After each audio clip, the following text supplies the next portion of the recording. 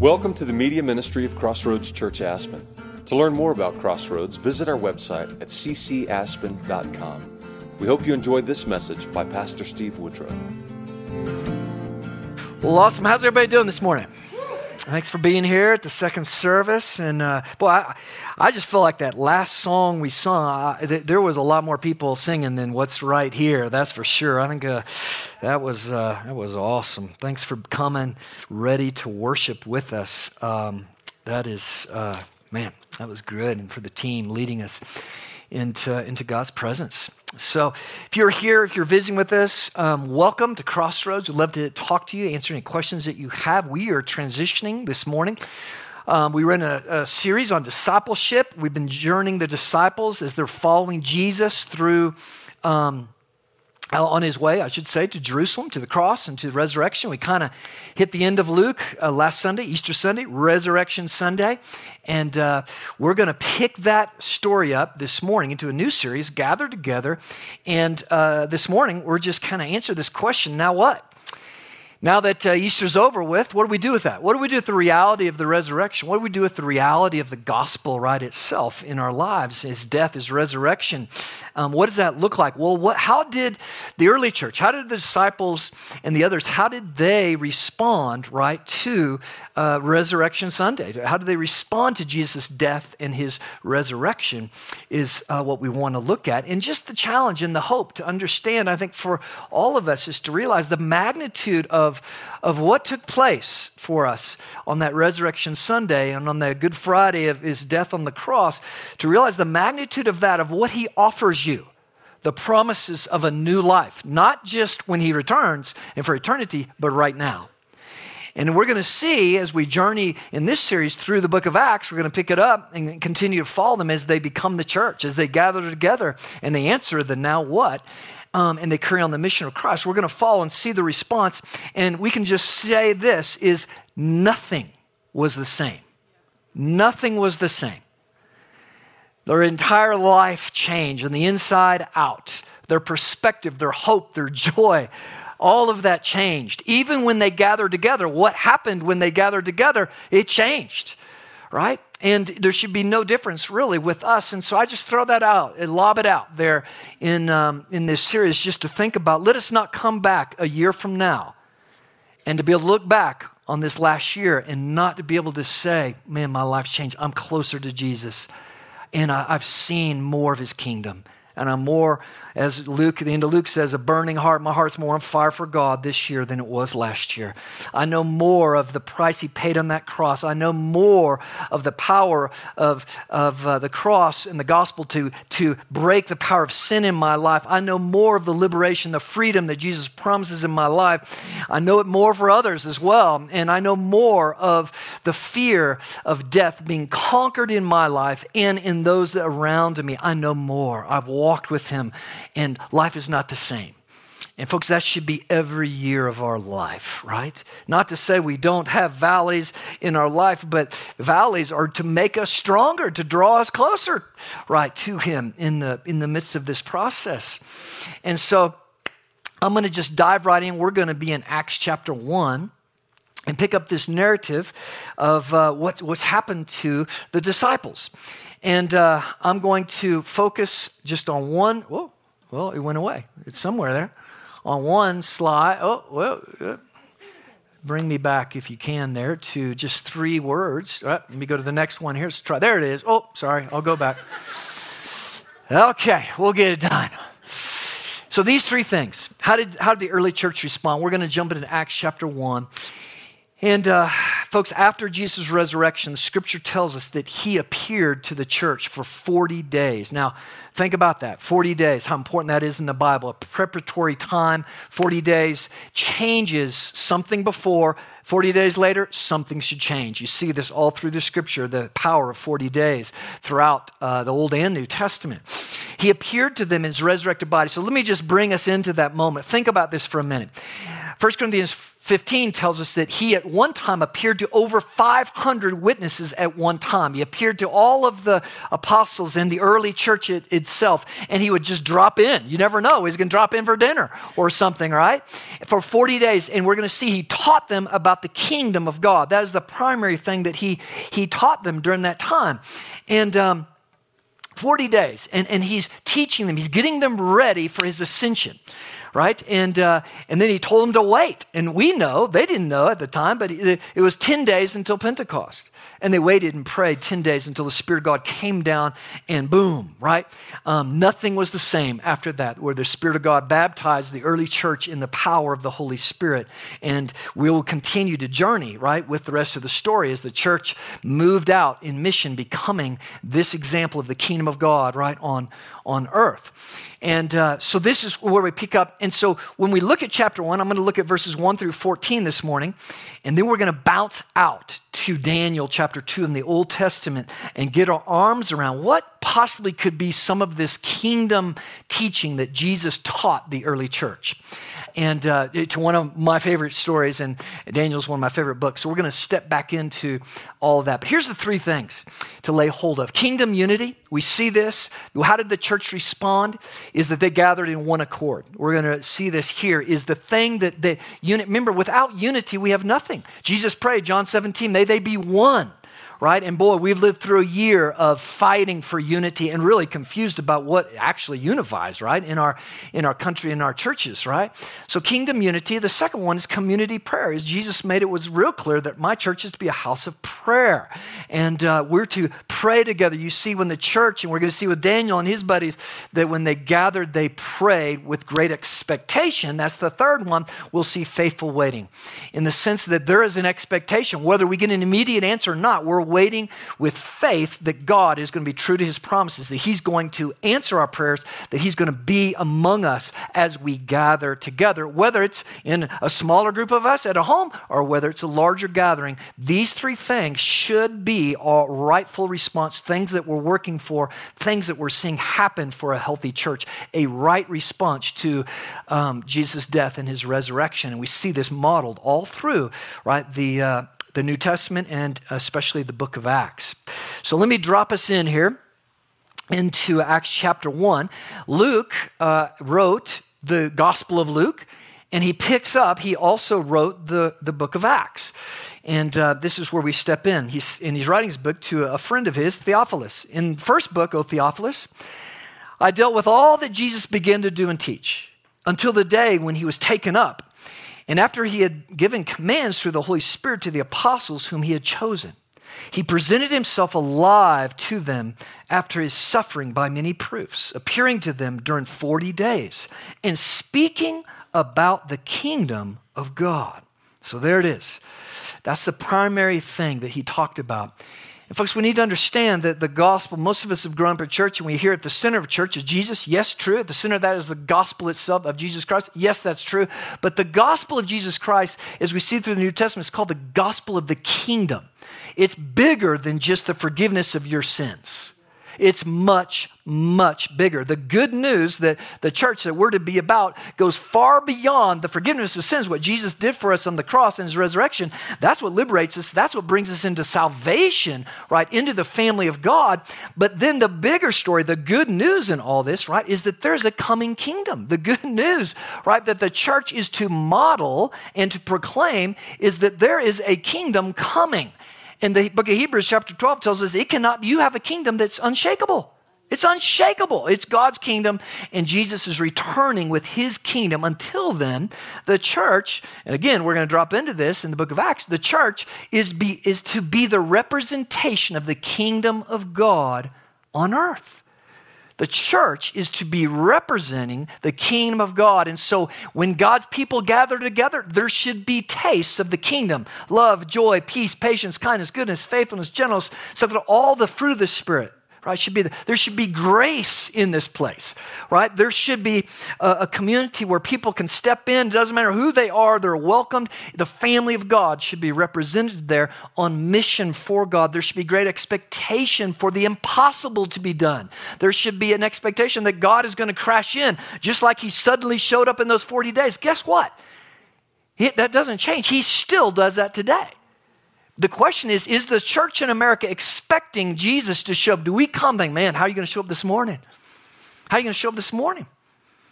And do we come with expectation that our prayers, what we've been praying for, that God's going to meet us in a special way when we gather with his people, right? Is that suddenly coming, as we're going to see here, right? Where's that expectation today? And let me tell you right now, nobody's going to leave the church. No youth, young person, or older person is going to fray from the church if they're hungry for God and they've experienced the demonstration of the power of God and the presence of God and the kingdom of God when God's people come together. That's what everybody's looking for. Ultimately, is that authentic thing instead of just the same old thing, the same old ritual, the same old liturgy.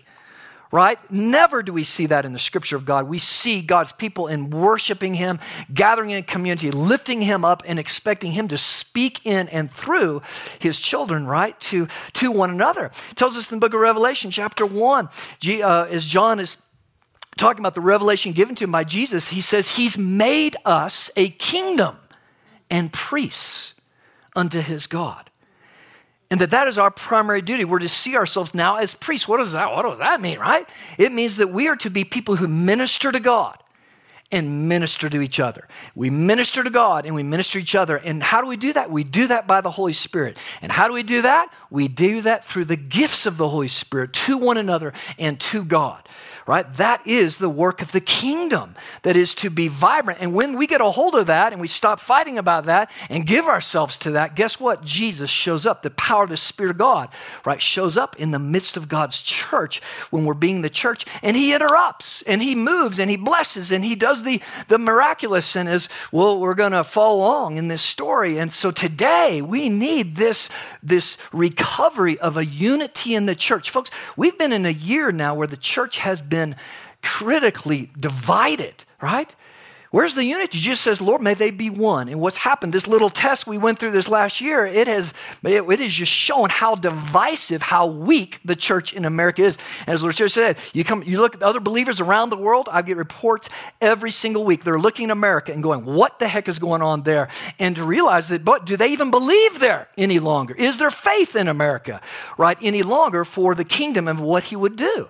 And folks, I believe God's doing something great. When turmoil happens, guess what? It means that God is stirring the pot in the kingdoms of the world to crash his kingdom in and to bring genuine revival and some change and movement, right, that needs to happen in this world.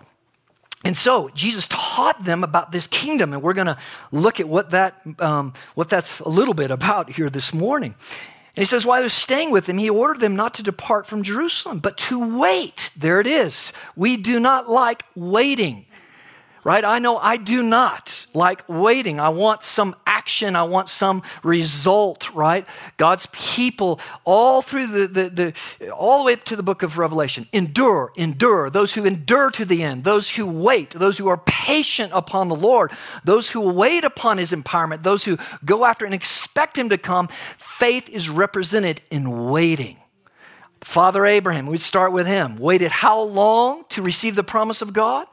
And it said, while he waited, his strength, his faith, actually, in the end, it actually grew, right? That has to be restored, right? This idea of waiting, faithful waiting, right? And we see this modeled here already in the church. It says, but wait, do not depart, but wait for the promise of the Father, which Jesus says, you heard from me. For John baptized with water, but you will be baptized with the Holy Spirit not many days from now. We got to stop all this rigmarole, lack of faith, talking and disturbed about the language of the baptism of the Spirit. Bottom line is we need his power. And we need to wait upon it. We need to go after it. And we don't need to be arguing about whether he does this or that today. We should all it should be real clear. We need an outpouring of his power upon us today, right? And this is what we see modeled in the church. They were only able to do what they were able to do because they waited and expected God to empower them, right? To bring his Holy Spirit, right, upon them. And so when they had come together, folks, hold on to it. Look how much, as we read through this book, the importance of come together.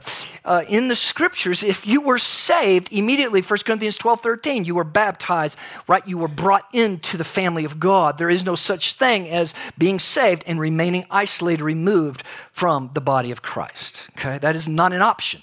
in the gospel and in the scriptures. So when they had come together, they asked him, Lord, will you at this time restore the kingdom to Israel? Now this is just hilarious. He's been teaching about the kingdom and they still don't get it, right? They still have the same question, but what about our country?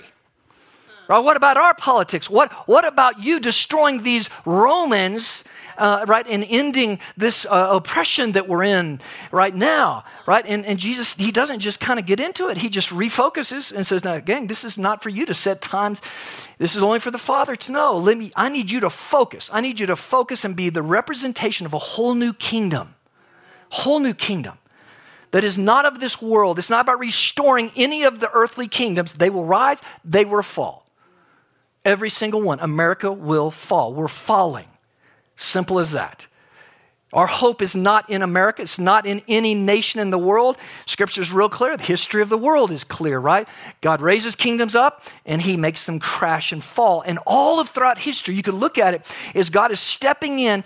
And we're going to see here as we look at ancient Babylon, one of the greatest kingdoms on the earth is God stepped in to give the ruler, a pagan ruler, a vision of the kingdom of God, right? To wake it up. All of these turmoils this last year, what is this? This is God involved. This is God involved stirring the pot. America, you going to wake up? You're going to wake up and realize that I'm out here? Because no nation in the history of the world continues to disobey God without God coming in judgment.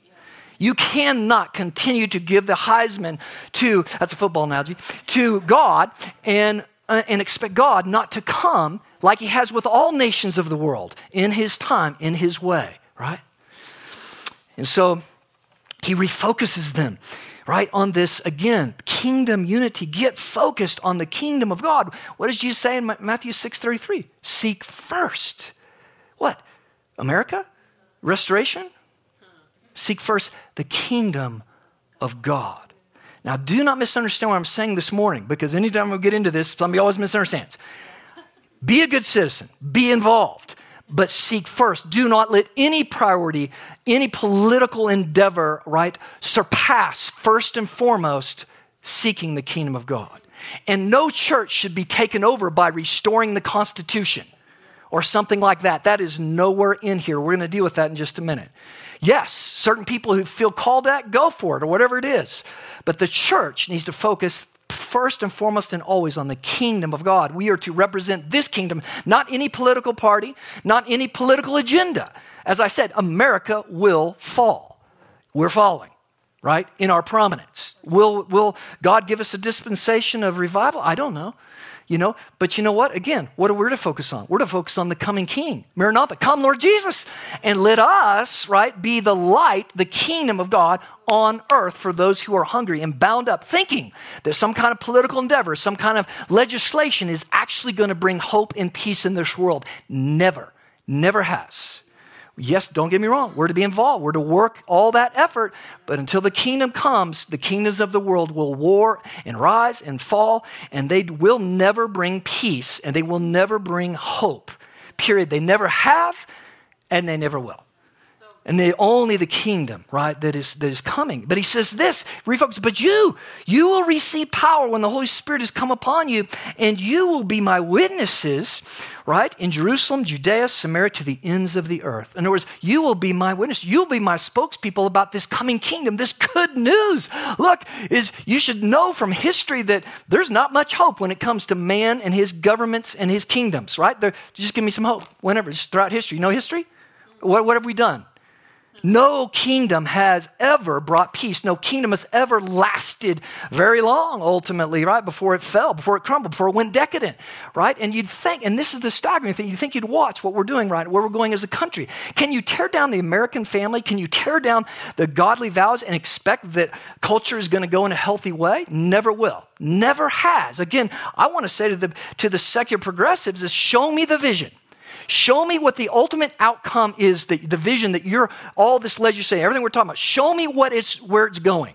Show me any example throughout history when you do what we've done as a nation when it comes to marriage, family, and go down the list of things. Show me any example anywhere in the world where that has proved healthy or good. None. And there never will be. because God will judge it just like he has in Rome or anywhere else, right? When we move away, right, from his plan, his kingdom. But the church is to not be this negative thing all the time. Yes, we're to call things out that are ungodly, absolutely boldly. But more than anything, we are to call people into the beautiful community of God's family. The kingdom that's represented here for prayer, for ministry, for that we would become. Next week, we're going to look at this beautiful idea of the new creation, what God has for us, what he wants to do to make us a new creation. This glorious good news of, man, God wants to get a hold of you and set you free. I mean, really free, like heal you. Like make you a beautiful, incredible creature, start bringing alive the eternal thing that he has for you, right, in the inside, right? He wants to do that in you, right? And this good news of the kingdom, that is kingdom stuff, right? That we become something we could never do on our own. Only God working in us could do it, right? And that's the power of right testimony. And so he goes on, he gives them the mission, stay focused, people, on the kingdom mission. And when he had said these things, as they were looking on, he was lifted up. Now he's on the Mount of Olives when he's doing this. This is as we're going to see, a Sabbath day walk. It's just, if you've been to Jerusalem, it's the east side of the town. This is where he would always go through the olive groves up there and teach his disciples in the Mount of Olives. Old Testament tells us this is exactly where Jesus will return with his kingdom. It says his feet will plant when he returns on the Mount of Olives. This is where he ascended. And so this makes sense of what we're about to read here. While they were gazing into heaven, he went and behold, 2 men, angels, stood by in white robes. Men of Galilee, why do you stand there looking into heaven? This Jesus who was taken up from you into heaven will come in the same way as you saw him go into heaven. Folks, what that proclamation to the disciples, to the church was, listen, right? He's gone up to heaven. He's at the right hand of the Father. He's waiting to bring his kingdom, the presence of God, to this earth again. Until then, you got some work to do. You are my kingdom. You are my children on this earth to represent my kingdom and the taste of heaven here until I return, right? And this is what he's trying to get a hold of them on. So, how did they respond? They returned to Jerusalem from the Mount of Olives, which is near Jerusalem, a Sabbath day journey away. And when they had entered, they went up to the upper room where they were staying. Peter, John, James, Andrew, Philip, Thomas, Bartholomew, Matthew, James, the son of Alphaeus, Simon the Zealot, and Judas, the son of James. All these with one accord. There's the unity, right? They came together. There was unity. You know, the church can never, without unity, we don't have much. Where's the unity in America? Let me tell you something right now. Nobody has a clue how to unify America. All we do is talk more and more diversity. Guess what? All we're doing is dividing America more and more. We don't have a clue, right? Because there's only one united kingdom in all the world, and that's the kingdom of God. And it will never be ultimately united. We'll never have this beautiful, perfect union of unity and diversity that is given in the Trinity, 3 in 1, unity, diversity, perfect. Until he returns, we'll never lay hold of it perfect. Man can only try, and when we do, we get out of balance, and we actually make it worse. Things are not going right in the right direction there because we've rejected the one and only one, right, who has an answer for these things, right?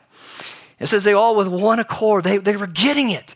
They were circled up around Jesus' teaching on the kingdom and being king to people and waiting. They didn't know what was going on. They didn't know specifically that the Holy Spirit was going to come 10 days later, right? On the exact day of Pentecost, right? Another feast of the Lord. That's a whole nother fulfillment of prophecy we could get into, right?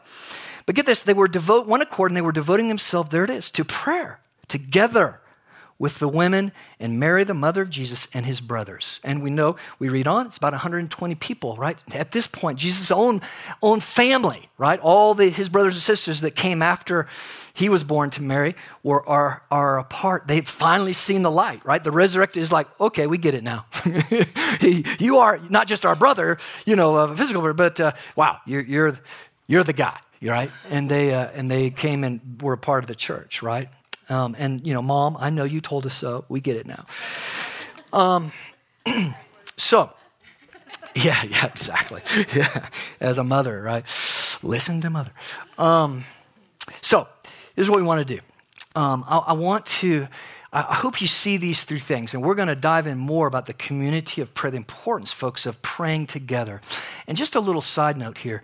Man, folks, when we're praying into something, do we have the habit of realizing all through the New Testament, we're going to see this with Daniel and his bros, that, man, when it was time to go after something, you called in the troops. It wasn't this isolated time in devotion. You had a prayer team. You didn't make any decision in life. You wanted God's confirmation. You invited God's people, hey, pray with me on this, right? Do I need to make this move? Do I need to do this or that? Pray with me. I want confirmation. I don't want to step out unless God confirms this, right? And so we see that's the power of prayer, praying into things, right, as the church. And so the book of Daniel, let's flip over. Chapter 2, you can follow along if you have your Bible this morning. And just a little history. I want to focus this morning on this idea of kingdom unity, how this so desperately needs to be recovered, right, in our day and age. About 605 BC is when Daniel was taken captive. He was a youth. Now, Daniel, Shadrach, Meshach, and Abednego, his buddies, they all were teenagers. Let that sink in. Teenagers. They were part of the royal family. They were smart. They'd been trained. They'd been given privilege. And when the reigning Babylonians came in to wipe out, by the way, God's nation, Israel, God told them, even his own nation, right? If they continue to go against him, they will be wiped out, and it's going to be ugly. And this is exactly what happened. The time for the reckoning had come, 605 BC. This was the first of several invasions, right? And actually, there's a few even before this. And when they came in, they usually wipe everybody out, but they keep pagan rulers would take some of the royals, smart people and others, and beautiful people, and they would take them, especially when they were young. Old people, we got wiped out. And they took the young people in, and they tried to assimilate them and use that gifting to, basically brainwash them into the ways of Babylon. And this is what happened to Daniel and Shadrach, Meshach, and Abednego. And if you step into chapter 1, again, teenagers, okay? They had just been through some gruesome, probably seeing their families all slaughtered, their entire city, everything they knew, the temple, everything slaughtered in a way that we have no concept of. And then taken, right, to exile into a pagan land, which was for them, was the most ungodly place on earth. Babylon was one of the largest kingdoms on the face of the earth ever in all of history, a pretty spectacular kingdom, though very pagan. And the story that they were brought into the king's house, they were given the king's food, and they bound together, these 4 guys, in this extreme of extreme, teenagers, because of faith in God. They kept, and if you read chapter 1, you get into they didn't take the king's food. We want to be set apart. We don't want to defile ourselves with that. We want to stay holy before God.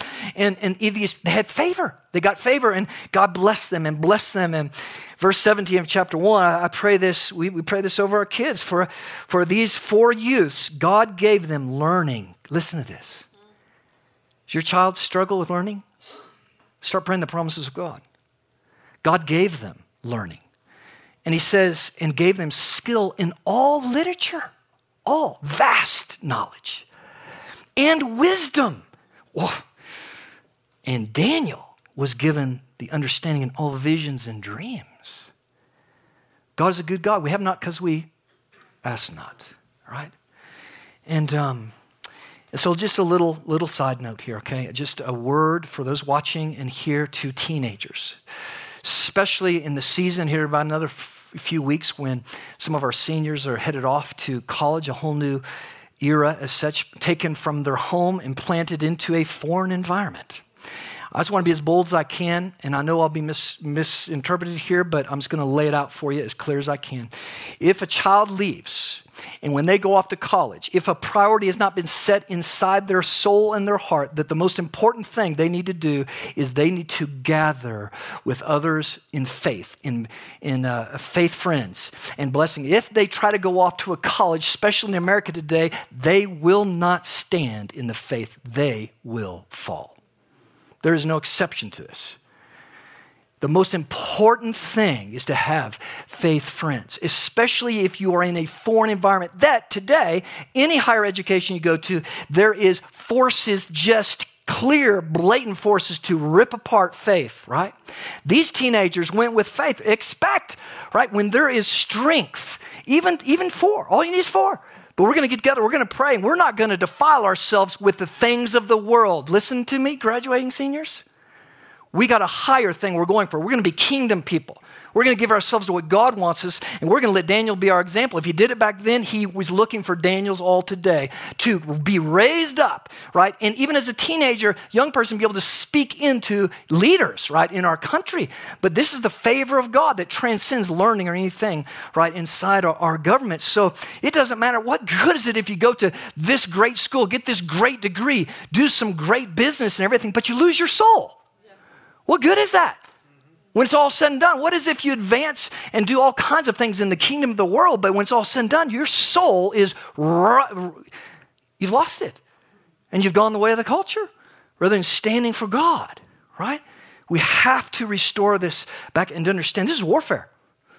This is warfare. And when we shoot somebody out from our household, we see real quick, right, what's going to happen there.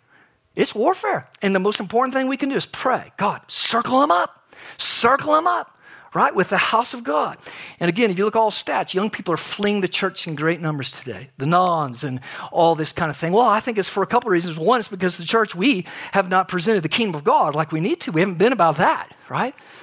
And we've gotten out of the battle to understand what's really important here, right, for us. So take this as encouragement. This is not just Daniel. This is anyone who wants, right, the things of God and the promises of God. And it just comes down to, I want to live for the kingdom of God. I want his blessings. It's going to take a stand. Look what these guys went through. It's some serious stuff, right? So let's move into chapter 2. So these guys are God's blessing, favoring them, even at a young age, blessing them in their influence in this very pagan country. They're encouraging, praying for each other. Man, their life is even on the line, and they stand. You go to chapter 3, you see the fiery furnace, right? These guys, as someone, I think you even prayed here just the beginning, is that, man, you're going to throw us in here, God, and God can save us, whether he does or not. Guess what, King? We're not bowing to you. We're not bowing to this progressive culture. We're not bowing to what culture tells me I should do with my body and everything else, and for pleasure, I'm going to stand on God's word, and whether he saves me or not, guess what? I'm standing with God. That's a Daniel spirit. Where is that today? We should expect that, pray that, right, today. We need people like this, young people. Don't forfeit. Don't just fall into the entitlement, wimpy, whatever it is goes on. All the junk out there today is, man, come with faith. Expect God to do something. He'll strengthen you to make a stand, even if life is on the line. That's faith. That's it, right? And so let's go to chapter 2. This gets really wild. So God keeps favoring them. And God gives Nebuchadnezzar a dream, the king. It's a dream that torments him. And just take some time. I don't have time to get into it, but go into chapter 2 and just soak it up here. So what I'm reading, why I'm going here, because when it says that Jesus, in that 40 days that he taught them, he had to get them into one accord about unity around the kingdom of God, what this is all about. Remember, they didn't have the New Testament. It wasn't written yet. So they had the Old Testament. So he's revealing to them his fulfillment of the Old Testament. He's making it all come together. And remember in the last chapter of Luke, it says, man, were our hearts not burning when he was showing us the Old Testament, right? And so what I'm doing is I'm dropping in here to say, hey, I bet this is just one of the many passages and stories that Jesus shared with the early church to show them the understanding of the kingdom of God and his fulfillment of it. And so back to Daniel, is the king gets this amazing dream. And the dream is this dream. He gets this dream of this image, and it's the statue, and it is a head of gold, and it goes down to a body of silver, and a midsection of bronze, and thighs of iron, and then feet of clay and iron. And then he saw in his dream this little stone cut out, not by human hands, very important. And this little stone comes, and it crashes the feet of the statue, and the whole thing crumbles to the ground. And so Nebuchadnezzar, it troubled him so much, and he was so tired of his cabinet of magicians and advisors that he knew they were yes men and cowering to him, is that he was so disturbed, he says, listen, I need you to interpret this for me. Oh, king, just tell us what your dream is, and we'll give you something lofty and wonderful. And he was tired of all that. He says, listen, no, I need you to tell me the actual dream and the interpretation. But king, nobody can do that. This is so awesome, okay? This is where God steps in. This is where God's people need to step in. When no earthly powers can do anything, God's people should step in. But we know a God, a living God like Daniel. Again, he's a young man. Look what he's doing. He's stepping into it all. But God is a God of the impossible, right? So what happens is he plans to just wipe out all of the wise men, all of his cabinet, just kill them. Sends his guy out, Arioch, to go wipe them out. This is how it works in most of the world and kingdoms. And Daniel gets word of this because he and his buddies are about to die. And and what is his first response? He says, go tell him, let me have a little time and I'll bring it, by faith, I'll bring it to the king. But what does he do next? He gathers his faith friends. Guys, let's pray. God needs to intervene. And they pray, and in the midst of their praying, Daniel, God shows up, gives him this incredible revelation that please go read the details of it. Daniel shows up to the king. Oh, king, no man could ever... Now listen how Daniel speaks to the king. He's not some yes man. He's not some politician. He's not some progressive, whatever guy that's bringing, a political agenda to the plate. He's coming as a prophet of God, operating under a different kingdom than the kingdom of Babylon. He knows his place, and he knows his kingdom lasts forever and can't be shaken. O king, no man has been able to brought this to you, but the living God bring this to you. And he shared the dream and then the interpretation of the dream that you, king, are the king of the head of this statue. But there's a kingdom coming, king. Pay attention. Humble yourself. That little stone, your kingdom is going to fall. Whoa. And the kingdom of the little stone, by the way, look at the New Testament. The stone that the builders rejected is building a new kingdom. Right?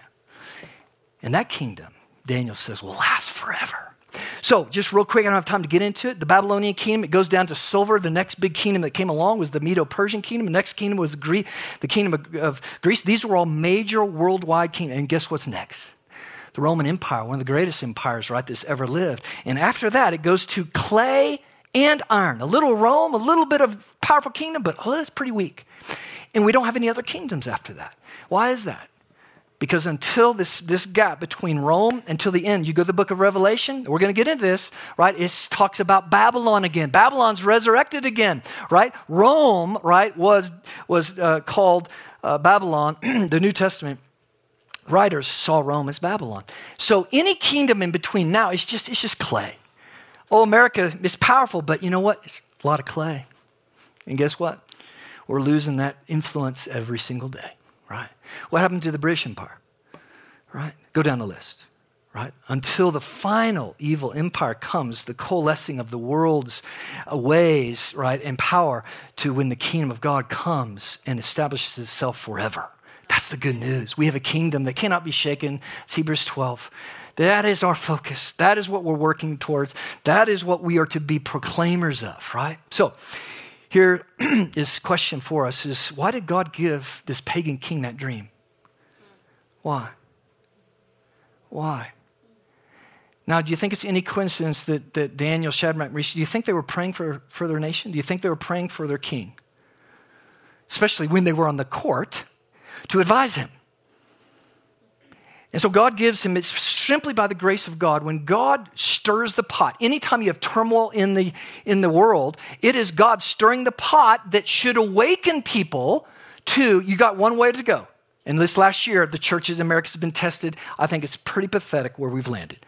We've been tested, and guess what? You're either going to fall out and you're going to put your security in the things of the world, or you're going to put your security in the things of God, and the kingdom of God is going to be restored, right? And as far as a priority. So listen carefully to this, and don't misunderstand me. President Trump, he had a group of Christian advisors around him, and those Christian advisors were mainly yes people. They were mainly people that were Christian nationalists. They had blended the cross and the flag together. You never blend the cross and the flag. The cross and the kingdom of God doesn't blend with any earthly kingdom, ever. Ever. Okay? And that whole patriotism thing got taken way out of line. Right? Now, what's interesting is President Biden has just a whole different thing. Every Christian advisor, and there's a few exceptions here, but very few. But today, as far as I know, every advisor around, as far as religious advisor around President Biden are progressive Christians. They're all about blending the culture values with the government into the church bowing to the cultures, right? Folks, what we need today, when the church comes together to be the kingdom, is we need prophets like Daniel. We need men and women who seek the kingdom of God and who boldly step into politics and any other aspect of the world, not pushing an agenda of a certain political party, but pushing the kingdom of God and being bold prophets, speakers into what the kingdom of God is coming, a warning, a blessing, good news, right? But we need the rising up, right, of that kind of voice today. That's what the church should be focused on, is what is God doing here? We're honoring him, just like Daniel. They're the example. This is what Jesus was telling the early church, and like this little stone, the kingdom of God is coming. It's unshakable. That's the kingdom I need you to focus on. That's the kingdom I need you to be prophets for. We get into chapter 1 further in the chapter 2, book of Acts, right? Holy Spirit hits, what happens? Now everybody he expects to prophesy. Everybody he expects to be a kingdom of priests, people who are speaking the kingdom of God blessings into this world and not being conformed to any political party, but only the kingdom of God. Now, don't get me wrong, folks, but we need to be citizens involved. Don't get me wrong. But you know what? This last year, we've seen the ugliness of both sides. And these are the two forces right now: Christian nationalism, which is an abomination to God. You don't blend the cross and the flag ever. And the other side is Christian progressivism, right? Which is just basically blending in with the culture. That is the strongest one now. Both of these, the church has to cleanse itself from, right? And we need to be focused on the kingdom of God, being people of the kingdom, right? And encouraging people, ministering to each other, expecting God. What does he say? When Acts came, it says that now that the Spirit of God has come, you need to be a people of visions, dreams, right? It's a whole restoration of what we see Daniel modeling here. I believe Jesus was talking to them and says, guys, you see what happened to Daniel? You see that little stone? This is what I'm bringing this kingdom, and this is about my kingdom. You see how Daniel prophesied? Not only just a few people in the Old Testament can be prophets, but guess what? Now the Spirit's come, all of you can. That's why in 1 Corinthians 14:1, he says, right, pursue the earnestly desire, right? It is a command of God that you may give word of the kingdom, a prophetic word of the kingdom of God into the different spheres of our world. And expect dreams, expect God to speak, right? His kingdom is to be ushered in, right? And to be modeled within his church, okay? I know that's a lot to think about, but this is the one accord. We are to gather. And what's happened in the church, sadly, you'll come on, is that we have experienced so much division, the church across America this last year, because we fought over masks, we fought over political party stuff. We have not united around what the kingdom of God would do, and how would the early church respond to turmoil. Well, we look all through the book of Acts. Let me just tell you, the book of Acts, the church was in violation of the laws of the land every single week. They gathered. And they spoke and they went after the kingdom of God, and they moved towards the turmoil, expected God to speak, expected God to do, right, great things among them, right? That has to be restored, right? Has to be restored to his church today, to unite around. We're people of a different kingdom. My hope is not in this world. It's not in America. It's not in my political, the things that I agree. We're to be involved. Don't get me wrong. We're to vote, be good citizens. But man, I've got to keep the priority. And that's why it's important to gather, so that we encourage each other and stay focused what God has for us. So Father, we just come to you. We worship you. We praise you. Lord, may your kingdom come. Make us kingdom people.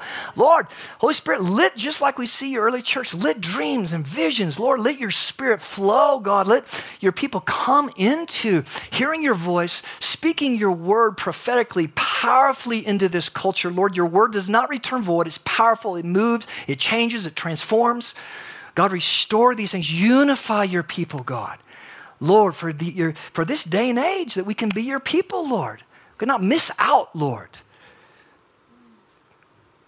Holy Spirit, come.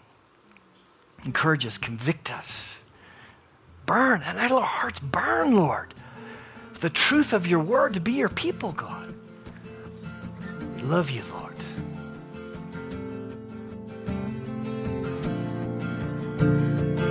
Thank you for listening to this message. To hear other messages or learn more about Crossroads Church, visit our website at ccaspen.com.